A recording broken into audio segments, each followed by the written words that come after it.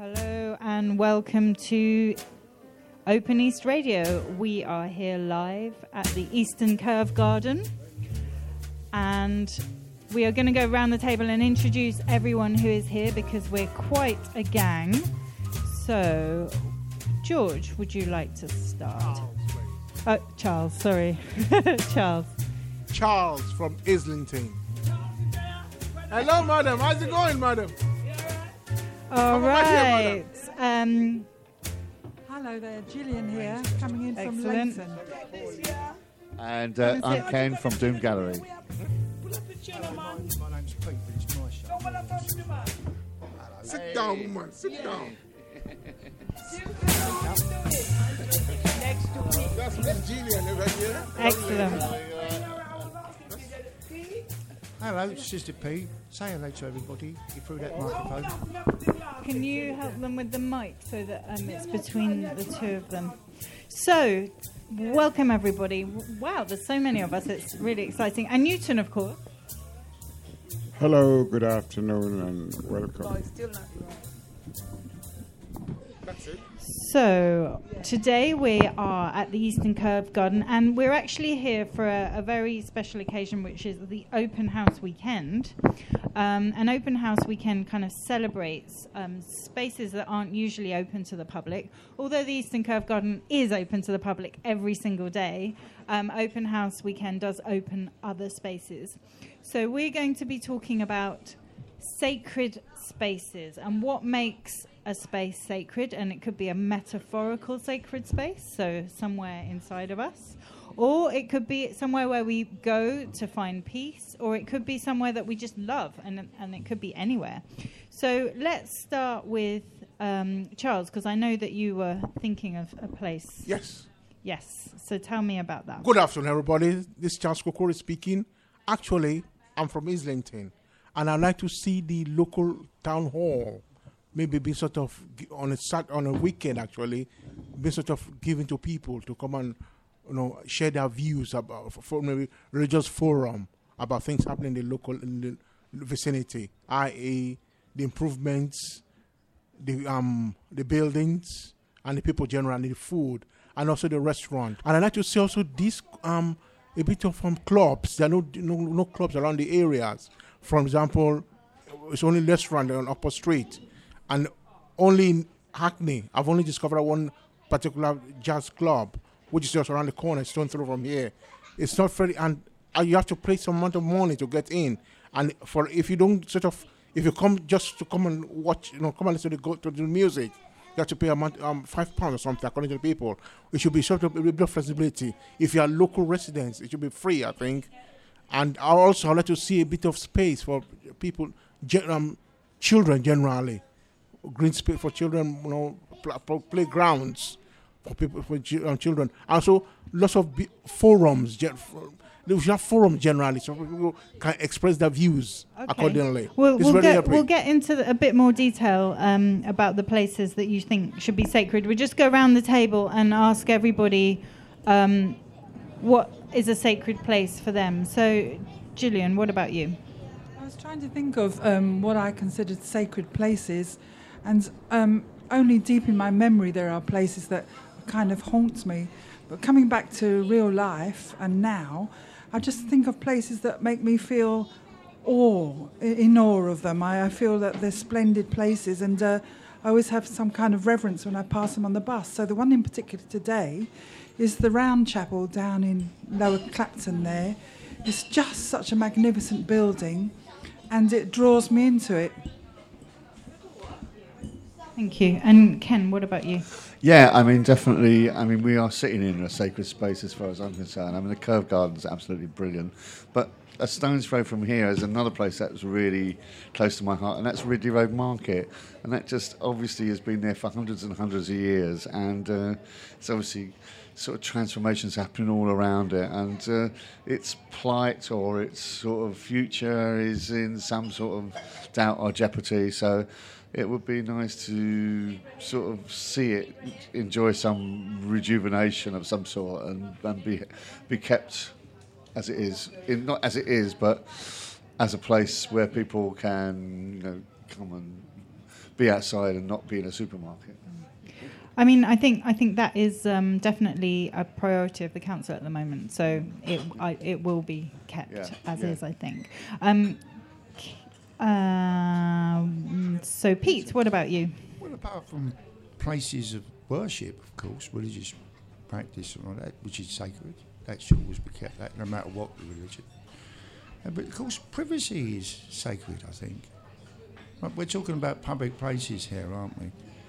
Yeah, there's a number of places. Not necessarily, but well, yeah, there's a number of places. One place in Islington I know of, which to me was the centre of my universe, is a place in Ireland, which is an old fort somewhere.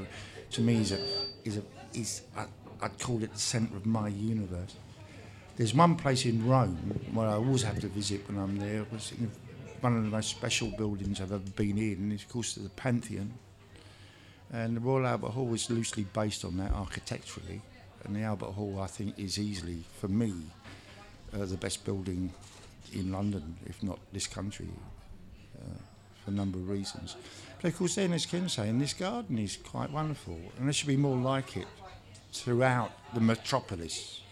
They're very important. Thank you. And Antonia, how about you? You've got to lean into... Talk about it can be metaphorical. Yes, of course. And the space for me is inside of me, because if you do not have the peace and the contentment, you cannot enjoy anything. You can look at it and you could still not be impressed by it. So myself is inside of me. It's what keeps me and what makes me to be able to, interact with the rest of the world. If I'm not, content and have peace in my heart, how could I enjoy what is around me? So I could go in the park and take a little bit for myself and just sit down and, relax and have that peace. Ultimately, what we're looking for is the peace that it gives us. The enjoyment, how you feel in awe of what you see. That's what I think. I think that would be a good place to. We'll continue about the kind of interior places that we have. Newton, what are your thoughts on sacred spaces? Well, during my short and long life, I've come into different places that I could describe as being sacred. I suppose, depending on your experience in life and being able to identify what is special and what manifests itself to you as being special, and also acknowledged by whoever's around you. Your heart and other things like that, people tend to respect them because they know they must be sacred. And of course, it's been acknowledged, and to some extent it's obvious that that is a prime place that we can identify as being sacred. It's your heart, and because it beats to keep you alive, it's readily accepted by all that that is a sacred place. Thank you. And Sasha, how about you? Well, the first thing that I thought of when I saw the theme of sacred places was, actually, it's probably a bit of a cliche, but my home, really. That's definitely a really special place, and especially when it's full of people. Because I was house sitting my house this summer, and there was no one in it, and it felt very strange, very empty. But when it's full of people, it's definitely a very important and sacred place. Sure, why not? Make a good cup of tea. Put the sound up. Can I come round your house? Sure, for a cup Thank of you. tea, why not? Yeah. Are we talking about sacred place?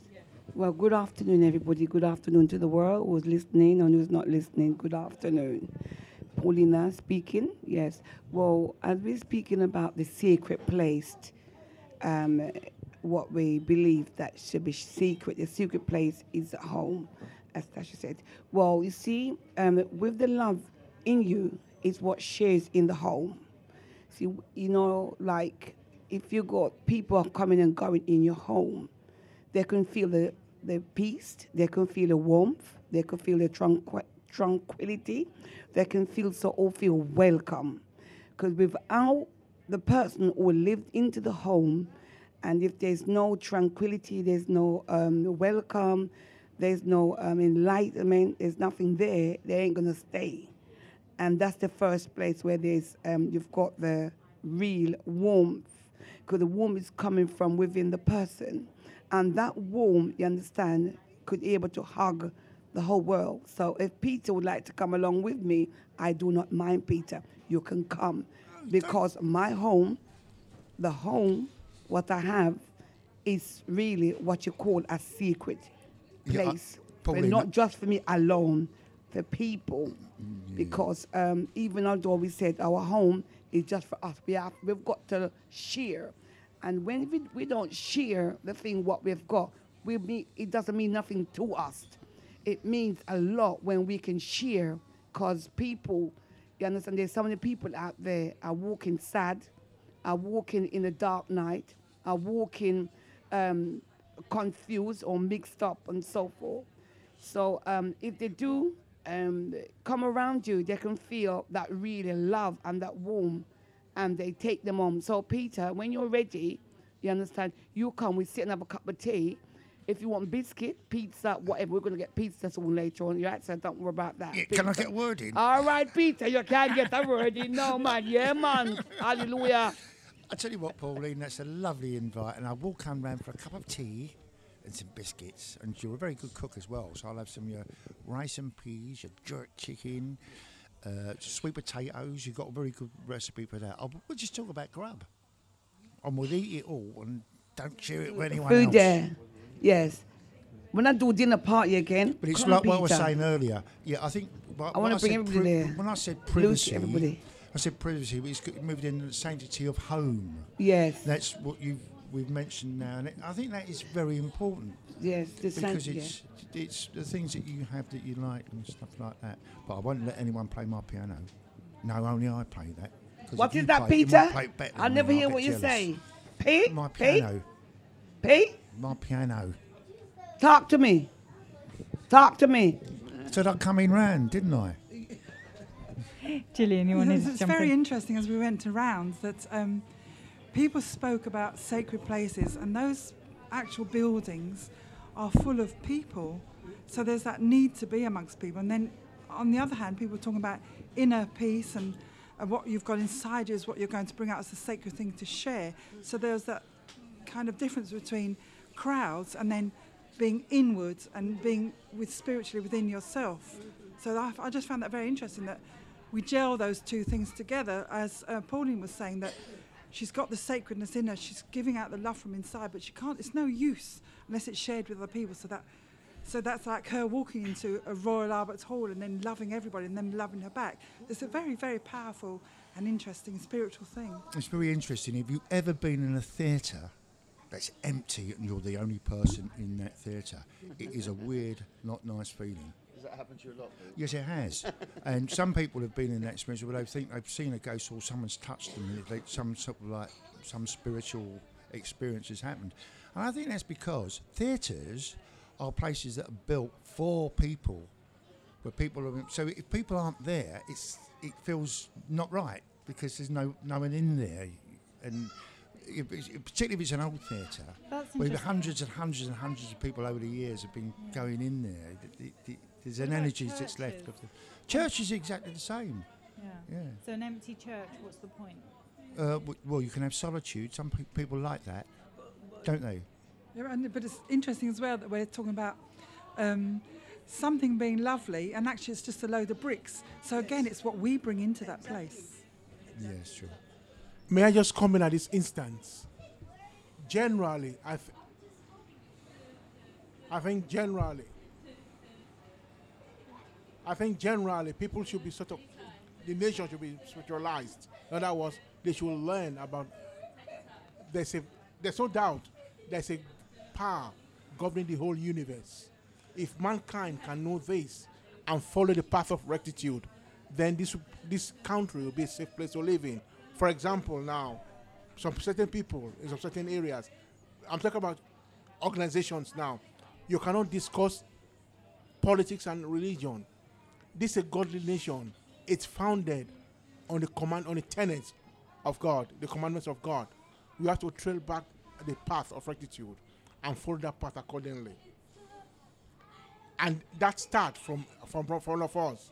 In other words, love your God with all your heart and soul, and love thy neighbor as thyself. In other words, humanity, not just your friends or your neighbors, everybody generally, regardless of race, color, creed. This is the godly nation. We have to sort of come back to our senses and know that there's a force governing the whole universe, which you have to follow accordingly. Thank you very much.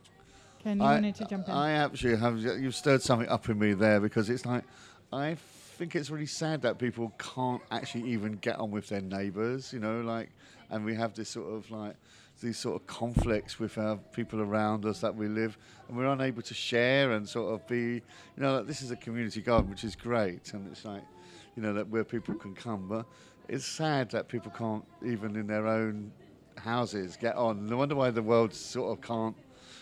We have this inability to be able to share and act as a community. There's quite a lot of selfishness, I think, in our hearts. If I may say this, what's really lacking amongst humanity generally, they lack the inner peace. That is, there's something within us. If they have the fear of God in us, it says the fear of God is the scratch of wisdom, or the beginning of wisdom. If mankind can follow that path, then this world will be a safe place to live in. This is a godly nation, and we have to follow that path. The commandment of love one another as loved us, as in John 15 verse 12.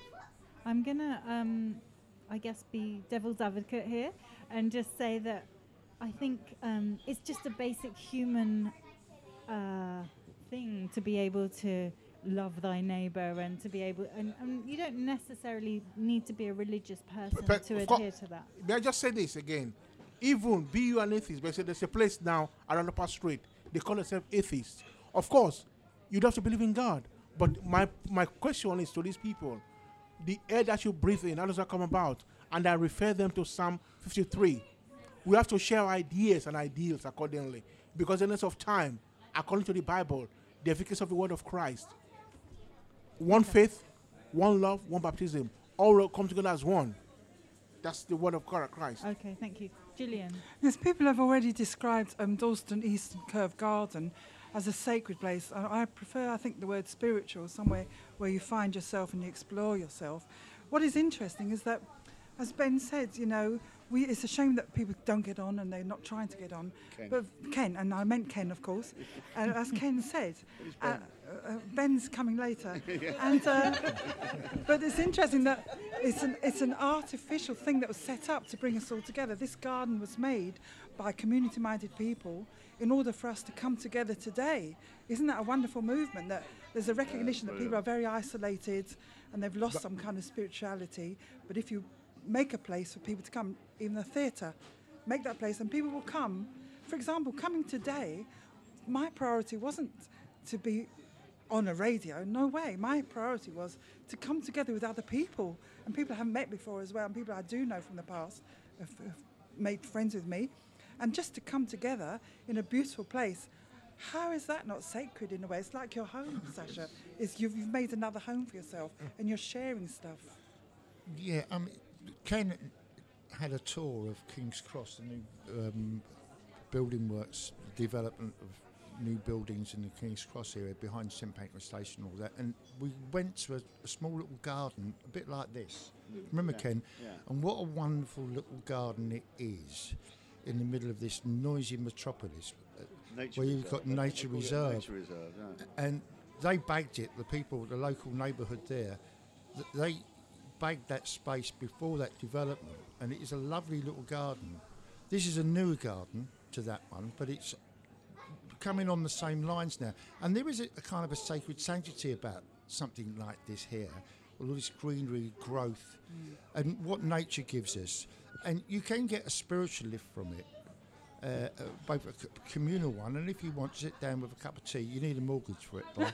But the thing is, sit down, have a nice cup of tea, and just be yourself in quiet solitude and read a book, but you can't smoke. See, places like that are very important. And anyway, about spirituality, yes, you can get a spiritual lift on it. I think spirituality is kind of a word which is not understood, and in fact not used enough by certain religious creeds at this point in time. Thank you. May I just come in immediately? Quickly, just Mr. please. Spiritualism overwhelms everything. You see, religion in itself is just a mere word. But when you use spiritualism, it encompasses everything in the whole universe. Of course it because it's a word that sometimes tend to mix spiritualism with mysticism. Mysticism of this earth, but spiritualism from above, from heaven. Thank you. Newton, you wanted to say something? Right. Well, I know I always go a bit deep, but in discussing one aspect of what we know, we've covered all of the aspects that we indulge in as a matter of course. Now, sacredness is different to the place that we love. We love this garden. It's nice. That doesn't make it sacred. We love the things that we run into on a mystery basis, but sacredness comes from probably the stories we've heard of encounters with sacred beings like angels. The first thing that an angel says to anyone that it encounters is, "Fear not." None of us has brought fear into this discussion when it is an extremely important element of identifying what is sacred. And because we don't encounter it as a general rule or concept of what we would like love and other aspects of what we encounter, that we do not actually acknowledge it. Sacredness also invites you to be in fear, and when fear comes into play, that's what makes it sacred. Thank you. Has anyone got... Gillian, you wanted to Thank you, Newton. That was very interesting because you defined sacred, and I'm going to take it even further away from the word sacred, went from sacred to spiritual, and this session was advertised with the word uplifting in it, and I think that's a fabulous word to use for what we're talking about today, because going back again to this garden, going to the Royal Albert Hall, those are places you expect to be uplifted. So actually you're pushing yourself into a place where you're going to meet like-minded people who are also looking for that uplifting experience. And we're not relating it to God or any supernatural beings. We're just saying, oh, there are human beings in there. They share that same common ground with me. Let's be uplifted together. How is that not powerful in itself? Yeah, that's interesting. Yes.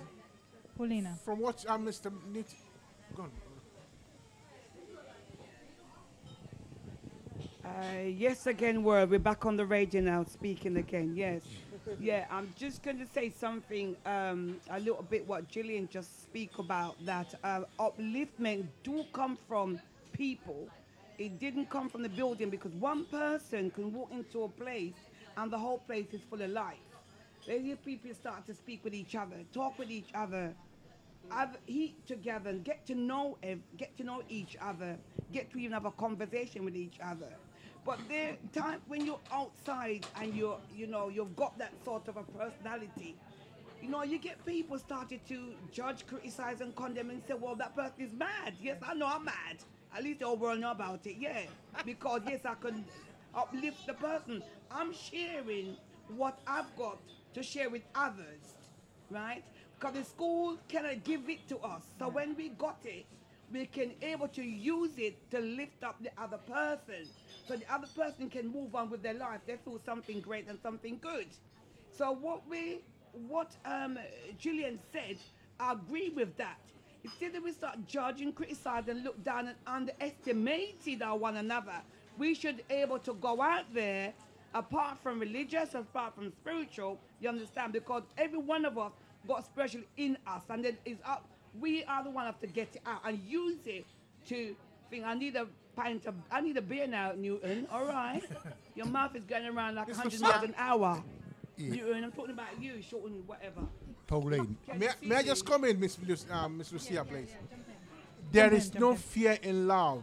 Once you have love, exhibit it. In other words, share it amongst the people generally, because God is love.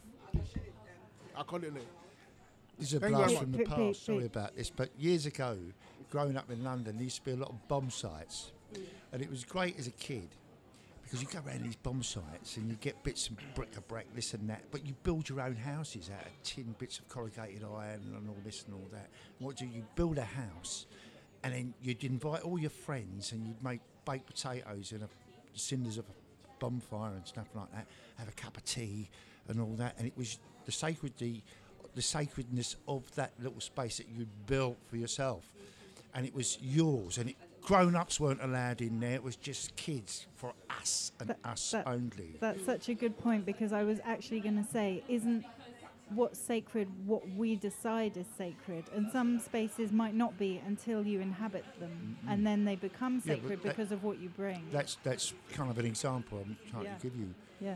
May I just come in again? Hang on, Gillian wanted to say something, and then... Thank you very much. I wondered how we all felt about sacred places such as churches that were bombed out and that were played on and then have been rebuilt. How do we feel about sacred places such as churches and old synagogues being used for other things besides sacredness? For example, a church being used for Zumba. That's how do we feel? Yeah, yeah. It's still a community thing, though, isn't it? It's like, at least it's been used. And Antonia hasn't spoken much yet. Gillian, what makes a space is the people that goes in it. You see, what we put in. The church is nothing. It's an empty space.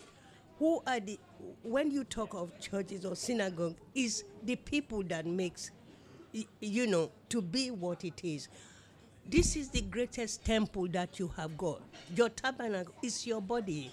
It's what you think, what you do to relate to other people. That is what makes it.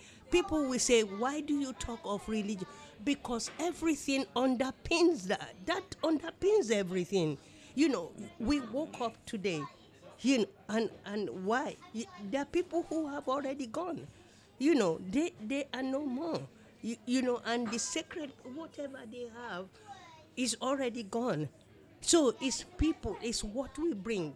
The greatest tabernacle, the greatest space is ourselves. What is inside of you? What are you contributing into society?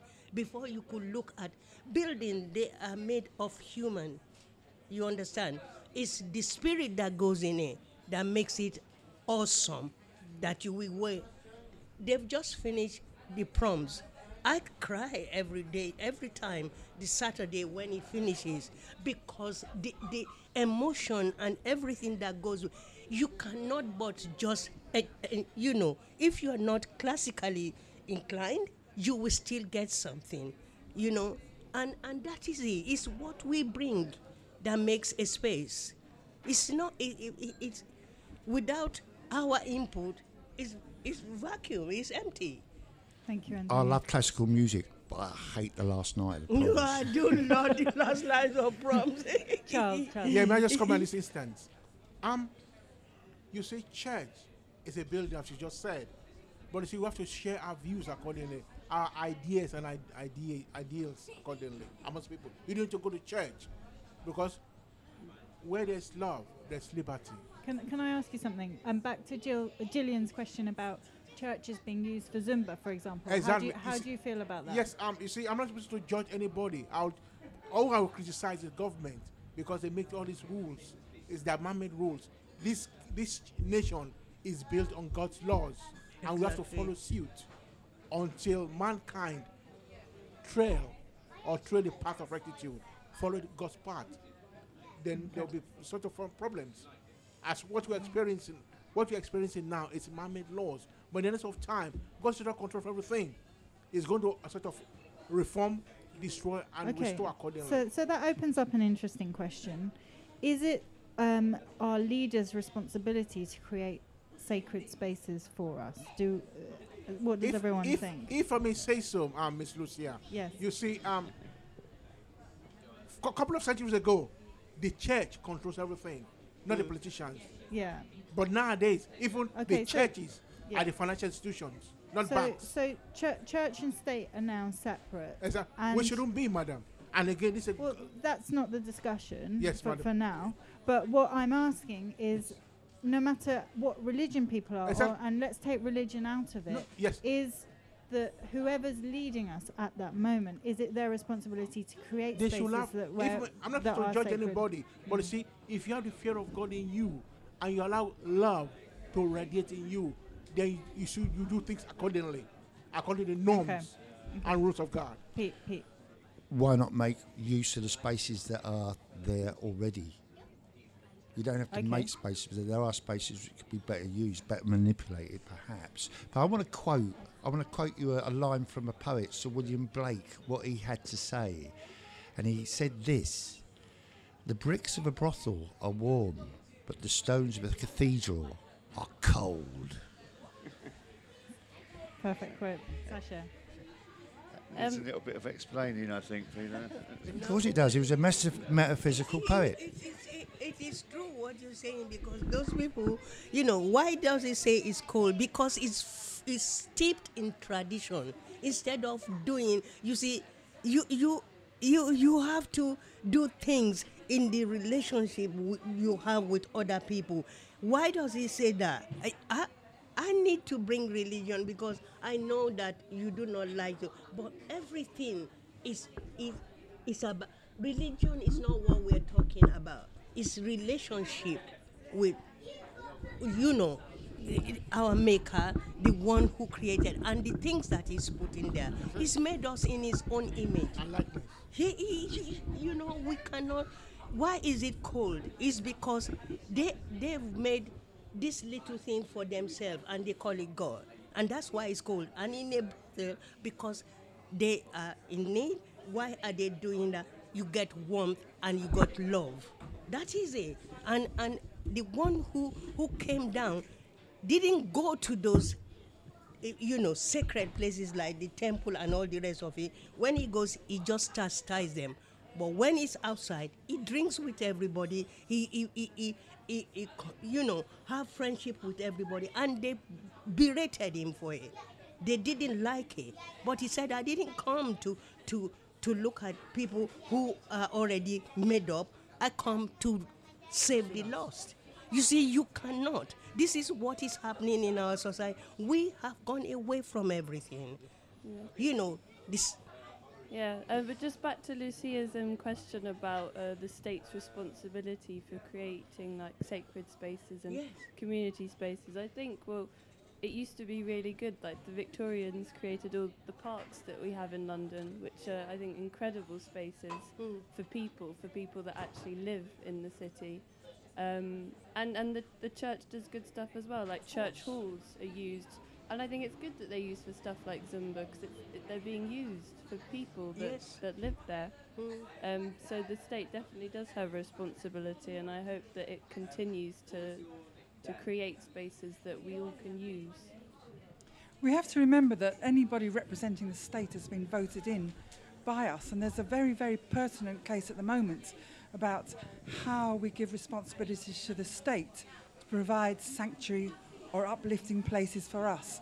There's at the moment in Waltham Forest, there's a place called the Wetlands, which is a vast area of natural beauty, which is visited and by birds who breed there. So it's their sanctuary, and then we share that sanctuary. Yes. Recently, the local council was stood judgment on whether in the newly refurbished building there, which is somehow called something plus the Swift Tower, beautiful name, whether that place could be used, besides being an art gallery and a visitors gallery, but also could be a place where people could drink and have music, where there was uproar.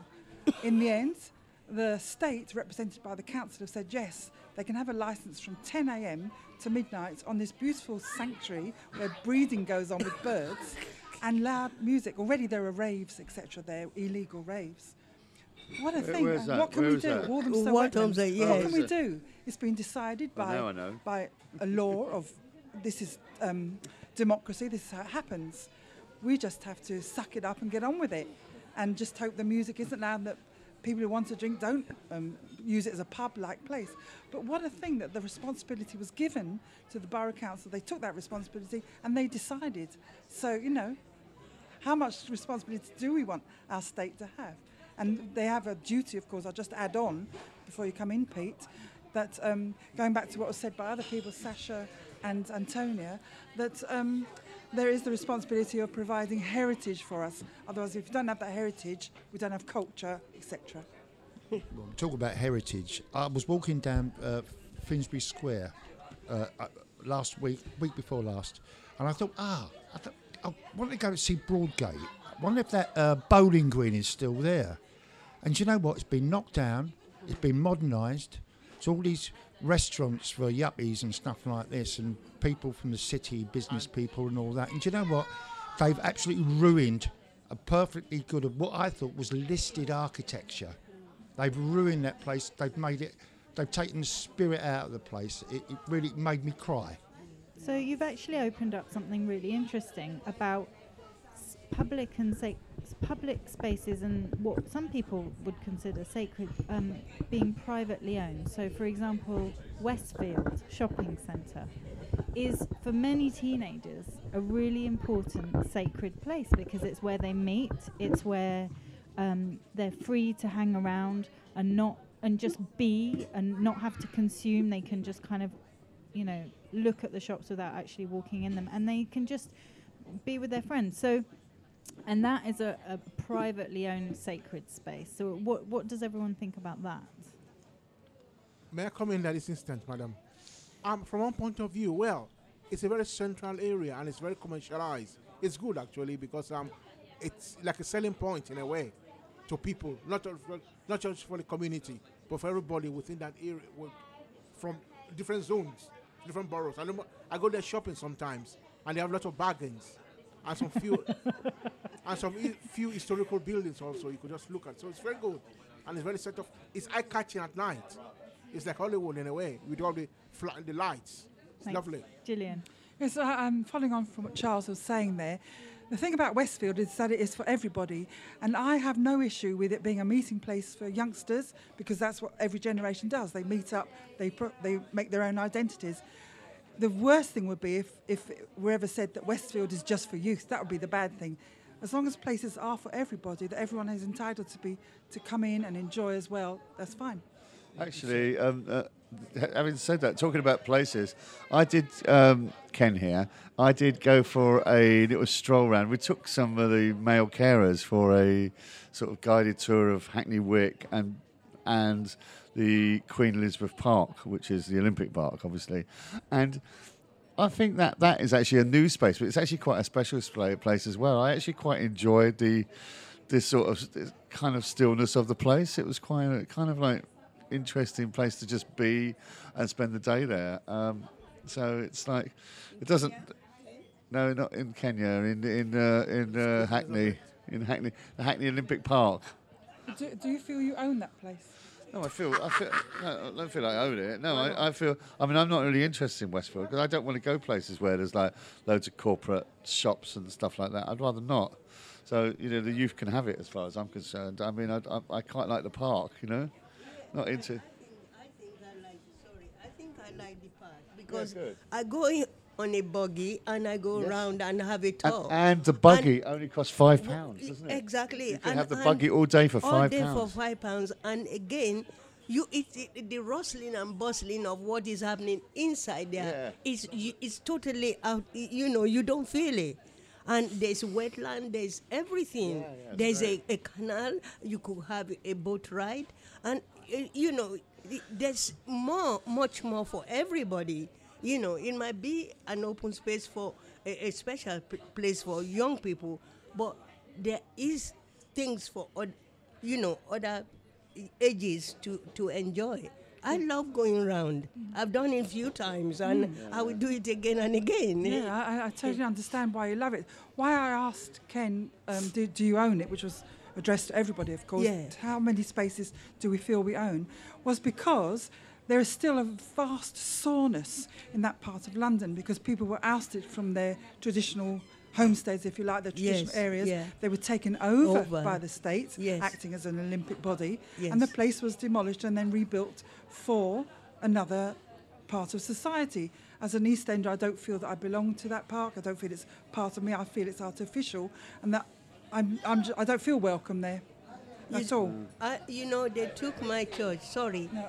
They took my church, and they thought they gave us money for that land. When I look at it now, it's a car park, and my church was taken right to Kent. That you have to have 1 hour journey to get to my church. But you see, I think to sacrifice that for the good of everybody, I have forgotten about that because I just need to enjoy what is there now. I know people were displaced. I know people were taken out, and that was really very hard in the beginning. But to look at what is there now, you have to. Yes, they made a cock up. These people who make all these things, they make rules and all the rest of it, and they say they are doing it in our names. But then it's our responsibility and onus on us to say no to some things. That's very well said, Antonia. Yes. Talking about that, Manor House Tube Station, there was a lot of youth used to gather there. So what they did, they put on Mozart to get rid of them. So I thought, brilliant. I want to go down there, Manor House Station, listen to some Mozart piano concertos. But as it turned out, they just played Anna Klein and that music. It wasn't very loud. There was no youth there. I could listen to without getting mugged or anything like that. It was dead brilliant, dead cool, But I went to knocked on the ticket office, said, look, can you turn this up? I can't hear it. No, they didn't. What's the point of putting it on just as background music? I want it loud. I've come all the way to listen to some Mozart. It wasn't put there to put youth off. It wasn't put there to put youth off. It was put there to calm down everybody. What an elite rubbish that is, as if classical music is somehow calmer than putting on some hip-hop or something else. How dare they assume how we respond to music? It wasn't put on to calm down the youth. It's terrible. I mean, I went down there as devil's advocate, I have to say. But, I mean, I wouldn't mind so much, but if you're going to play some music, play it! I agree. Miss Lawrence, if I may say so, by saying you don't belong to certain areas, you give the people power. Nobody owns anything. Everything belongs to everybody. You have to share everything accordingly. God owns everything. Nobody owns anything. Okay. Well, someone owns Westfield. Someone's making a lot of money. I'm not sure it's good, but it doesn't matter.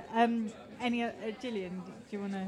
I'll continue on the vein of how we're perhaps controlled then in spaces, that places are built the way that architects want them to be and not how we want. So it is a responsibility somehow for the state to ask us what we need out of a place. And I would think that happens here in Dalston Eastern Curve Garden, that the public were asked, what would you like in this space? And obviously people wanted greenery, they wanted somewhere to sit and chat. That was really responding to community.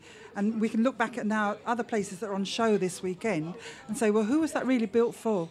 When I was a kid, all the parks in Islington in particular, I grew up in Islington, I know it's a dirty word here in Hackney, but nevertheless, what it used to be, as kids, we used to love playing football.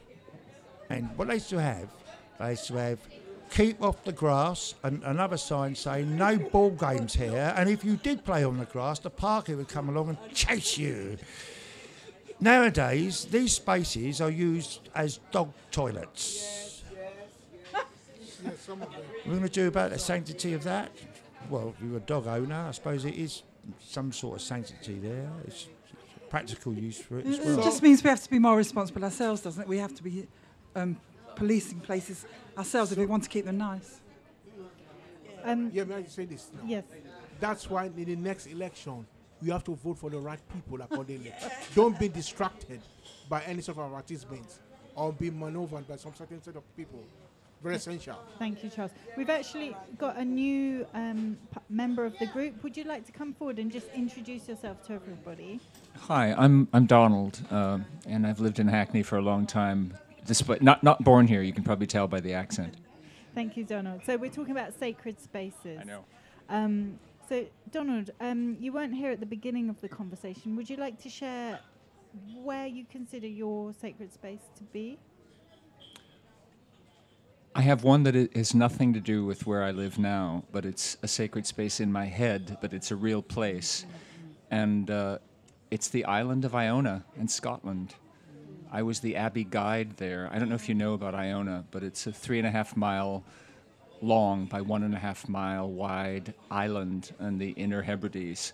And in 1984, I was starving in a garret in Paris, but I knew I was going to go to Scotland for 5 days, and I plotted how to get there, and because it took a lot of strategy. And it's the most, I love this word, numinous place. It's charged, it's got an energy. At the back of the island, the beach is made of stones, they're like jewels. And I remember carving a space big enough to fit my face into the stones and smelling the stones.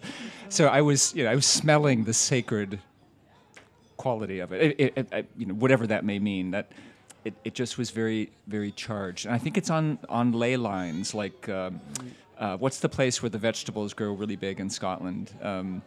Some Findhorn community, and it's Glastonbury is apparently on you're ley talking lines. about something which emanates from the earth itself, don't you?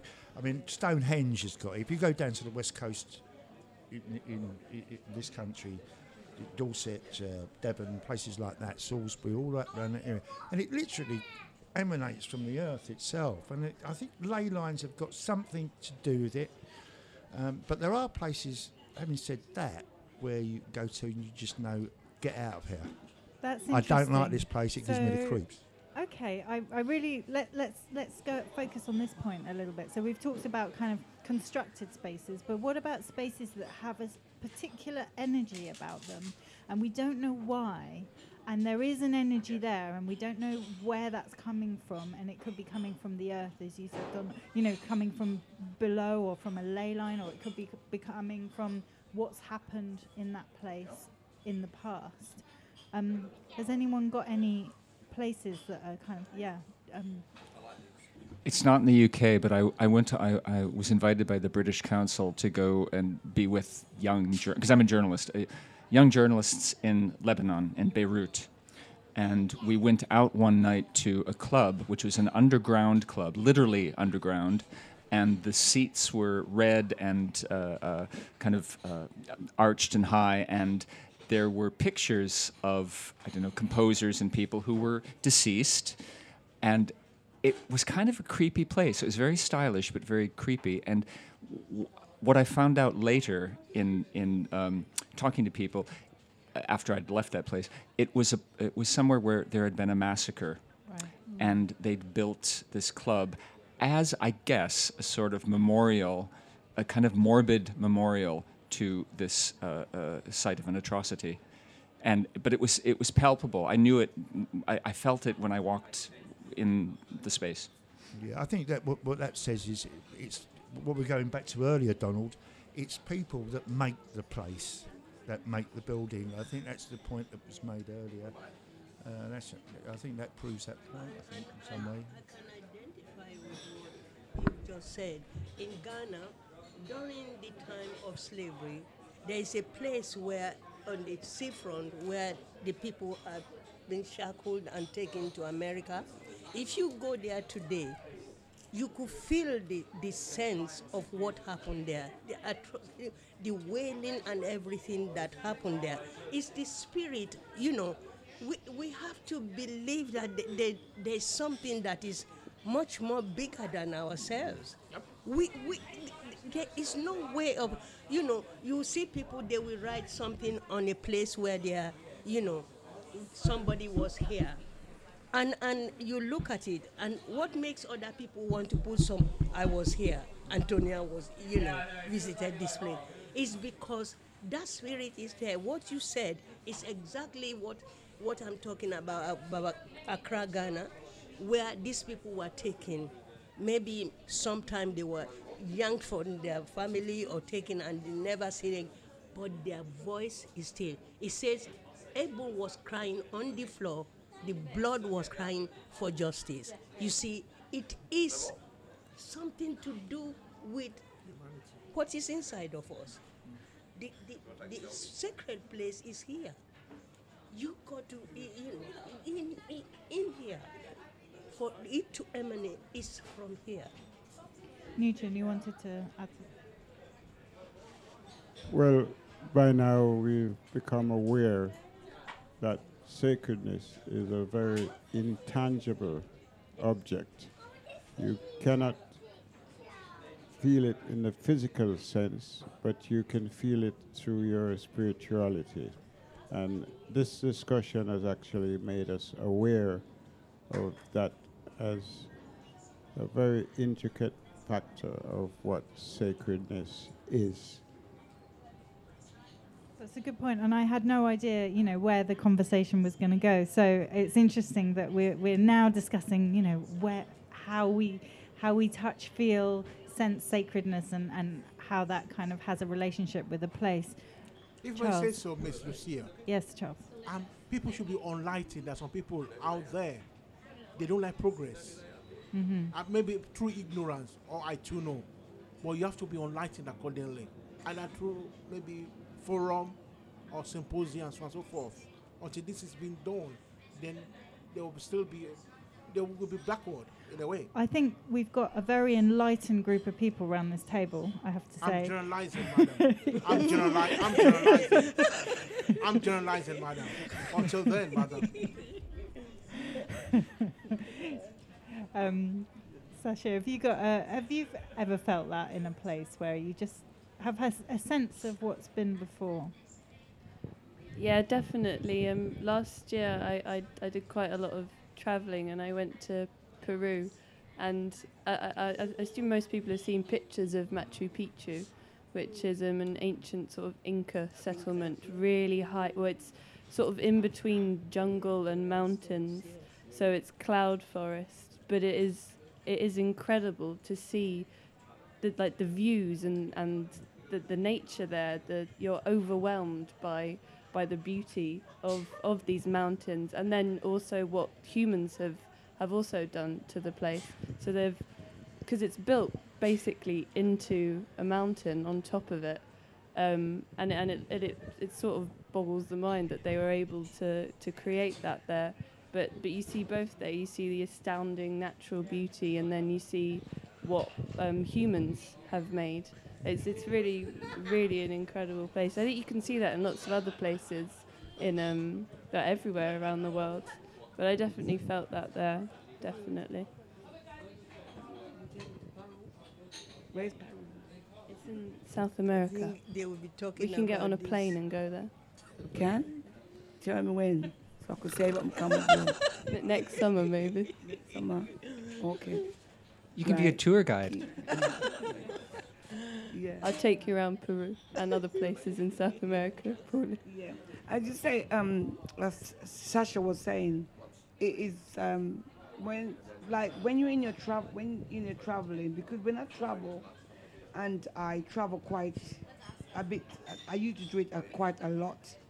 You see, I look around and I see what I can achieve, what can uplighten me, what is around. I observe things and I study things, because although our inner peace is in us and is all around us, but then when you go out in different places and different see what's going on. Never mind about the people, but it's just what's there and what's going to generate. Is it generate? Am I saying it right? Generating us, right? Which is very important, really. Very much important, right? And you come back to the place where you sort of put your head down, and you could make something from it. You could write something. You can speak about it. You can enlighten the next person. You can knowledgeize that person, because it's so interesting to see that. You know, there's so many things to look at apart from just the beach and hotels and people. But there is. But you see, some people, they travel on their own because they get more out of their traveling on their own, because others can do your head in. Like, I've got a son, right? They've been traveling for many years. Once I was in Canada, and he sits down there, he's about 12, I don't know. And he sits there, and quite a few people came to me, and see, I'm telling you, I've been watching that young boy. I've been watching him for quite some time. See, what he's doing is studying, he's observing, he's taking so much in. And when he takes things in, you'll watch him in the next half hour. He will get up, and when he gets up now, because what he's got like a book in his head, and he's writing things down about what is going on around him. Because it was in a park like here, right, in an adventurous place, and you'll see him get up, and then you'll probably either he speak to me about it, or he's going to study about it in the school, and which he did. He did. So there are these things are very much thing. And I'm hungry now, Lucia. Pizza time. Pizza time. Yeah. Hallelujah. Hopefully we will have pizza soon. We've got 10 minutes left, so I just wanted to, I guess, come back to where we're actually sitting, which is the Curve Garden, and just I'm curious about why this place is so special and what makes it so special. What is it that makes it the place that we, that it is now? Vegetation. There's a lot of trees, plant life and stuff like that in the middle of what is a lot of concrete. There's a bit of alternative life here and growth, and the smells that you get from flowers and trees and shrubbery and that sort of thing. That's very important, I think. So there's the plant life. Has anyone got any other thoughts? Gillian? For myself, it's coming through a door which reminds me of the novel and the film The Secret Garden. I'm going into something that not everyone actually knows about. It's like a secret gem. And I'm going through, and I know it's going to be lovely when I get inside. So there's that stepping out of something into another place. You're talking about this garden here? Yes. There is no doubt there's a total serenity in here. I could feel the impact, actually. And it's like a spiritual place, like a spa, in a way. In the rest of time, it will develop accordingly. It was interesting because you haven't been here before, have you? No. So I was observing your reaction when you arrived, and this is often the reaction people have. It's kind of like awe. It's like, this place exists. I had no idea, and that's really interesting. I think the trees have a lot to do with it. There's, in close proximity to it, it's like going into a little kind of woodland sort of thing, where you can slightly a maze. You can just walk around, wandering around, and be lost in your own thoughts. Yeah. And if you go outside, of course, it's a very busy road. Yeah, that's true. Very noisy and very loud. And this is it's a kind of sanctuary. Just to build on what you said, Gillian, right? Is that right? Yeah. It's the hidden. It's somewhat hidden. I've lived in Hackney for 30 years. I didn't know it existed. This is my second time here. But it's the hidden thing that you feel you're discovering. Although many others have discovered it already. But it's the hidden and the discovered. Mm-hmm. Okay. I think you said, Peter, that outside there is the rustling and bustling Yeah, of what it's is happening. special because and then you come in, and this is what you have. It's totally different from what is outside there. That is what makes it unique. And I want to be part of this, And as soon as you come in, it seems as if even the air you breathe in here is different, because fumes and everything out there, and here and the serenity of it. When you come in and you see people just chilling and there's life, there's vibrancy, there's everything that and there's peace that you can just go in one corner and sit down and just have that space for yourself. Yeah, it's special in a nutshell because we're here. And while we're here, we're manifesting ourselves, and we're connected with not just intangible things, but invisible things. And we only realize this when we check this in conclusion of what we are experiencing. Thank you. Has anyone else got anything to add? Or anything about, just to kind of conclude our conversation, is there anything that... Also can have... Wait a second. Although this is the garden, is it garden? Curve garden? Yeah, where people coming and going each time. People coming and going. But you may probably find, probably not the majority, but maybe probably few will see the joyful of it. But people who travel around are very worldly or so, they go to so many different places, right? I lived in Scotland, I must say. Yeah, it wasn't developed then. Now there was nothing there then. Just little houses. But now probably big and broad now. Yeah. Help me, Daniel, yeah. I'm talking about Scotland now, yeah. I lived there, so. Yeah, it's a little girl, yeah. But there was nothing there then. No, you've got to walk about 10 hours for a shop. Just briefly, madam. You finished? No, I'm not finished yet. Okay. We are talking what me done, man. Yeah.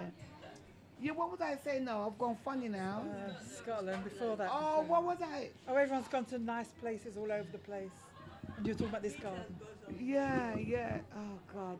I wanted good Yeah, but then, sometimes in your house as well, but it depends in the home. Depends on the type of house you live in. Depends. Because there's some houses can be you find a lot of relaxing there. Some places are very, you laugh at that. No, just smiling. I'm just. Oh, you're smiling? I'll smack and thump you. Yeah. Just briefly, madam. We won't have any violence on this show. I can tell some people are very hungry. She's my good sister, actually, Just briefly, I'd like to see this forum being extended maybe every weekend, actually. It's been very, very nice, actually. And then this curve itself, probably open 24 hours. I think that would be a problem, but it's already quite open. It's open every single day, so I think, yeah. Till 10 tonight. Till 10, actually, yes. The forum, I would like to see it every weekend, madam. Listen. Well, at the moment, it's once a month. Once a month? Once a month, so we'll... Yes, so you can come and talk next time. You're welcome. Thank you, everyone, for your contributions, and it's been a wonderful conversation. Thank you so much.